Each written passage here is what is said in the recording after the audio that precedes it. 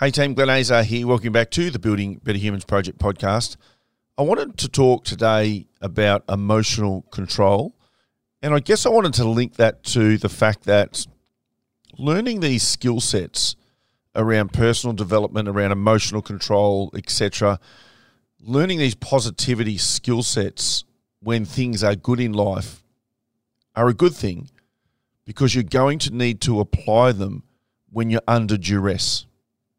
Like, it's easy to think positively. It's easy to be that guy or that girl when everything's good. You know, it's easy to be a great leader when there's no real leadership required because everything's running well. It's easy to be a great businessman or businesswoman when, you know, clients are running through the door and everything's great, you're having an uptime. But how do you handle yourself when times are tough? Now, I'll often put up little videos, be it TikToks or Instagrams or whatever, around a positivity type mindset thing. And every now and then someone will go, oh, that's easier said than done. And I'll absolutely grant you that. It is easier said than done, particularly if you're going through a tough time. But that doesn't mean it's not worth trying to do. Now, for me personally, I feel I have a very strong emotional control. I feel like I've got the capacity maybe a lot higher than a lot of other people, and it's not because I was born with any specific skill set. It's not because I was born without emotion that things don't affect me. It's because I've worked on it. I've worked on it consistently. I've talked about it a lot. I've researched it. I've read books. I've given lectures to people. I've coached people, and through that process, I'm constantly growing and learning myself. So it's been a long, ongoing journey that still is ongoing. And I think that I'm better at this than most people. And I don't say that with any ego. I'm just telling you what I feel about myself. But I've had an experience recently which shows me that even with all the work that I've done, it's not as easy as that once times get tough. Now, I'm not going to go too in depth around this next piece or this next example just to protect people that I haven't received permission from to talk about stuff, but someone in our family, someone very close, was recently diagnosed with breast cancer. And it came out of the blue and it rocked me. I'm not going to lie. It's someone that I can't imagine not having in our life. Now, this was caught early. It was very aggressive, or it is very aggressive. This is ongoing as we speak. And, you know, we're going through the chemotherapy. There's been a couple of operations. There's the whole thing. And anyone that's been through this, I feel for you because I'm now experiencing this myself. When I first found out, it meant that there was a potential that I may not be able to go on a Mount Kilimanjaro climb that I was meant to be going on, because I was a little bit worried about being away from this person because it's someone that's very, very close and integral piece of our family, that it's going to affect other people that are close to me and so on. And I just wasn't sure I could be away in Africa and be comfortable and thinking about the job at hand. And I've got a very good team in Africa that don't really require me. And so I rang one of my best friends, Kate, who happens to be, you know, going on that Mount Kilimanjaro climb. And I just found out the day before. I was all good, and I just rang and said, look, there's a good chance I may not be able to go. Well, this is how the conversation went in my head, to be really clear.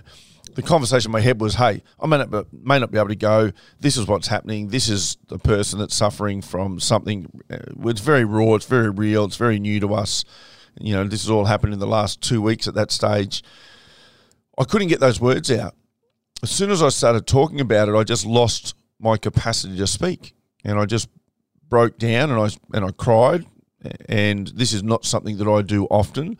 And I wanted to hang up the phone and then deal with that conversation when I was a little bit calmer, but I didn't, because I felt that was disrespectful to my friend as well, who was like, you know, what's going on? And she was very supportive, taught me through the process. You know, because I have a high standard for how I want to be, I was angry at myself in a way. I was still annoyed that I'd let that emotion take over me, even though I know it's normal.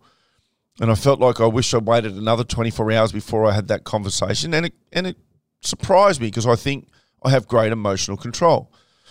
But I am a human, and that's what my friend Kate said to me. She said, it's nice to know you're actually human, because, you know, we've worked together for 10, 15 years around mindset and personal development.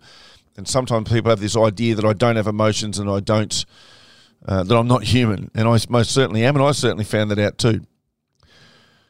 I received a message from a good friend of mine, another good friend of mine who'd been through something similar with his mum, and because it was new to me, and I'm going to read this out without giving away too much, but he just said, Mum's advice after surgery, chemo, radiation, etc., is just to always have someone present. Like, the whole thing's bad. There's nothing else you can do to help them physically. But whenever someone goes for an appointment or a treatment, to make sure they have someone there just to be with them. He said, we just helped his partner's name here. I won't say her name. We just helped partner's name's dad through his second bout, actually, and just always met up with him for a coffee at an appointment, and she'd wait for him to finish a treatment. So they never feel like they're fighting it alone. Now, the person that's going through this in my family is stoic, is tough, is ex-military, and would not show it. She's always been an incredibly tough woman. And so, she's like, nah, I'm all good. You guys don't need to come to stuff. And after receiving that message from Corey, I decided last week that I would go to chemo with her. I wanted to sit through the whole process. And our relationship has certainly evolved and changed when you're faced with something like this. And I felt that heaviness and that energy of being in a hospital with so many unwell people, and there was a room of like 5 ladies who were all going through this at varying levels, and some looked very sick, and some you wouldn't have told at all. So they must be in the early stages of their treatments, or maybe the past treatments. But we went and we had some breakfast, lunch. We had coffee. We did all the tests and all the stuff you do in between having your chemo. So for those who don't know, you go and have blood tests. They check what your levels are like and make sure your white blood cell count's holding up okay, because you're poisoning your body. And then you go back and see your oncologist, and then they talk you through, yep, your levels are good enough for you to go and have another bout.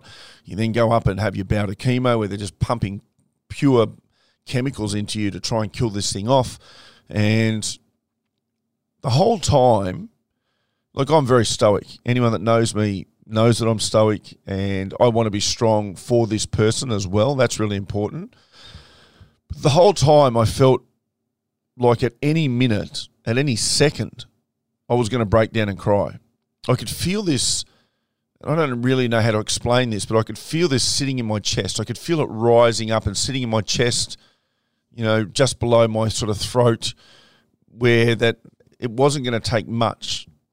But then I felt like my role was to be there, to be strong. And as Corey had said, just to be there with her so she doesn't feel like she's fighting this alone. And she's not. There's a lot of people around her, or there's, we don't have a massive family, but there's enough people around her who genuinely care. But Corey made me realise that we can't let her go to these appointments on her own, as she was trying to do. And so there's another chemo next week, and I most certainly intend to be at that, and trying to make sure that I keep my energy as good as can be. Our conversations are so much deeper and yet more relaxed, even though there's an emotional heaviness to them. So when you're faced with potentially end of life sort of stuff, and I think she's going to be okay. They caught this thing early, but it was an aggressive cancer that only 10% of the population gets, so they're treating it aggressively. But I believe she's going to be okay. But you're still faced with your mortality when these things happen. And I've learnt that my emotional control isn't as good as I thought it was, but I'm glad I did the work on it that I did, rather than getting to this stage and absolutely falling apart. But it's heavy. You've got to make life decisions around what's going on for everyone. I've obviously still got businesses and have to make a living. But I guess my message to you is more that doing the work around your personal development when things are good is a worthwhile strategy. Don't wait until things hit rock bottom. Don't wait until you've been dragged through something to then think, oh, crap, I better do something about this. Do the work now when you don't think you need it, because one day you're going to need it. And it's probably going to be harder than you think it is, because that's most certainly been my experience. Now, I don't share everything in my life. There's about 5% of my life I keep to myself. Not much. Most of my stuff is very public. And to be honest, what I've just shared with you is a part of that 5%, I think. But there's a great lesson in it, because I'm learning a lesson as I speak. Constantly as I age and go through life, I'm faced with the fact that I'm not as tough as I think I am. But every time I get through something, I believe it makes me a little bit tougher for the next time, or it gives me a lesson that I can pass on to you guys. So I hope that's beneficial, and I'll chat to you guys again next week.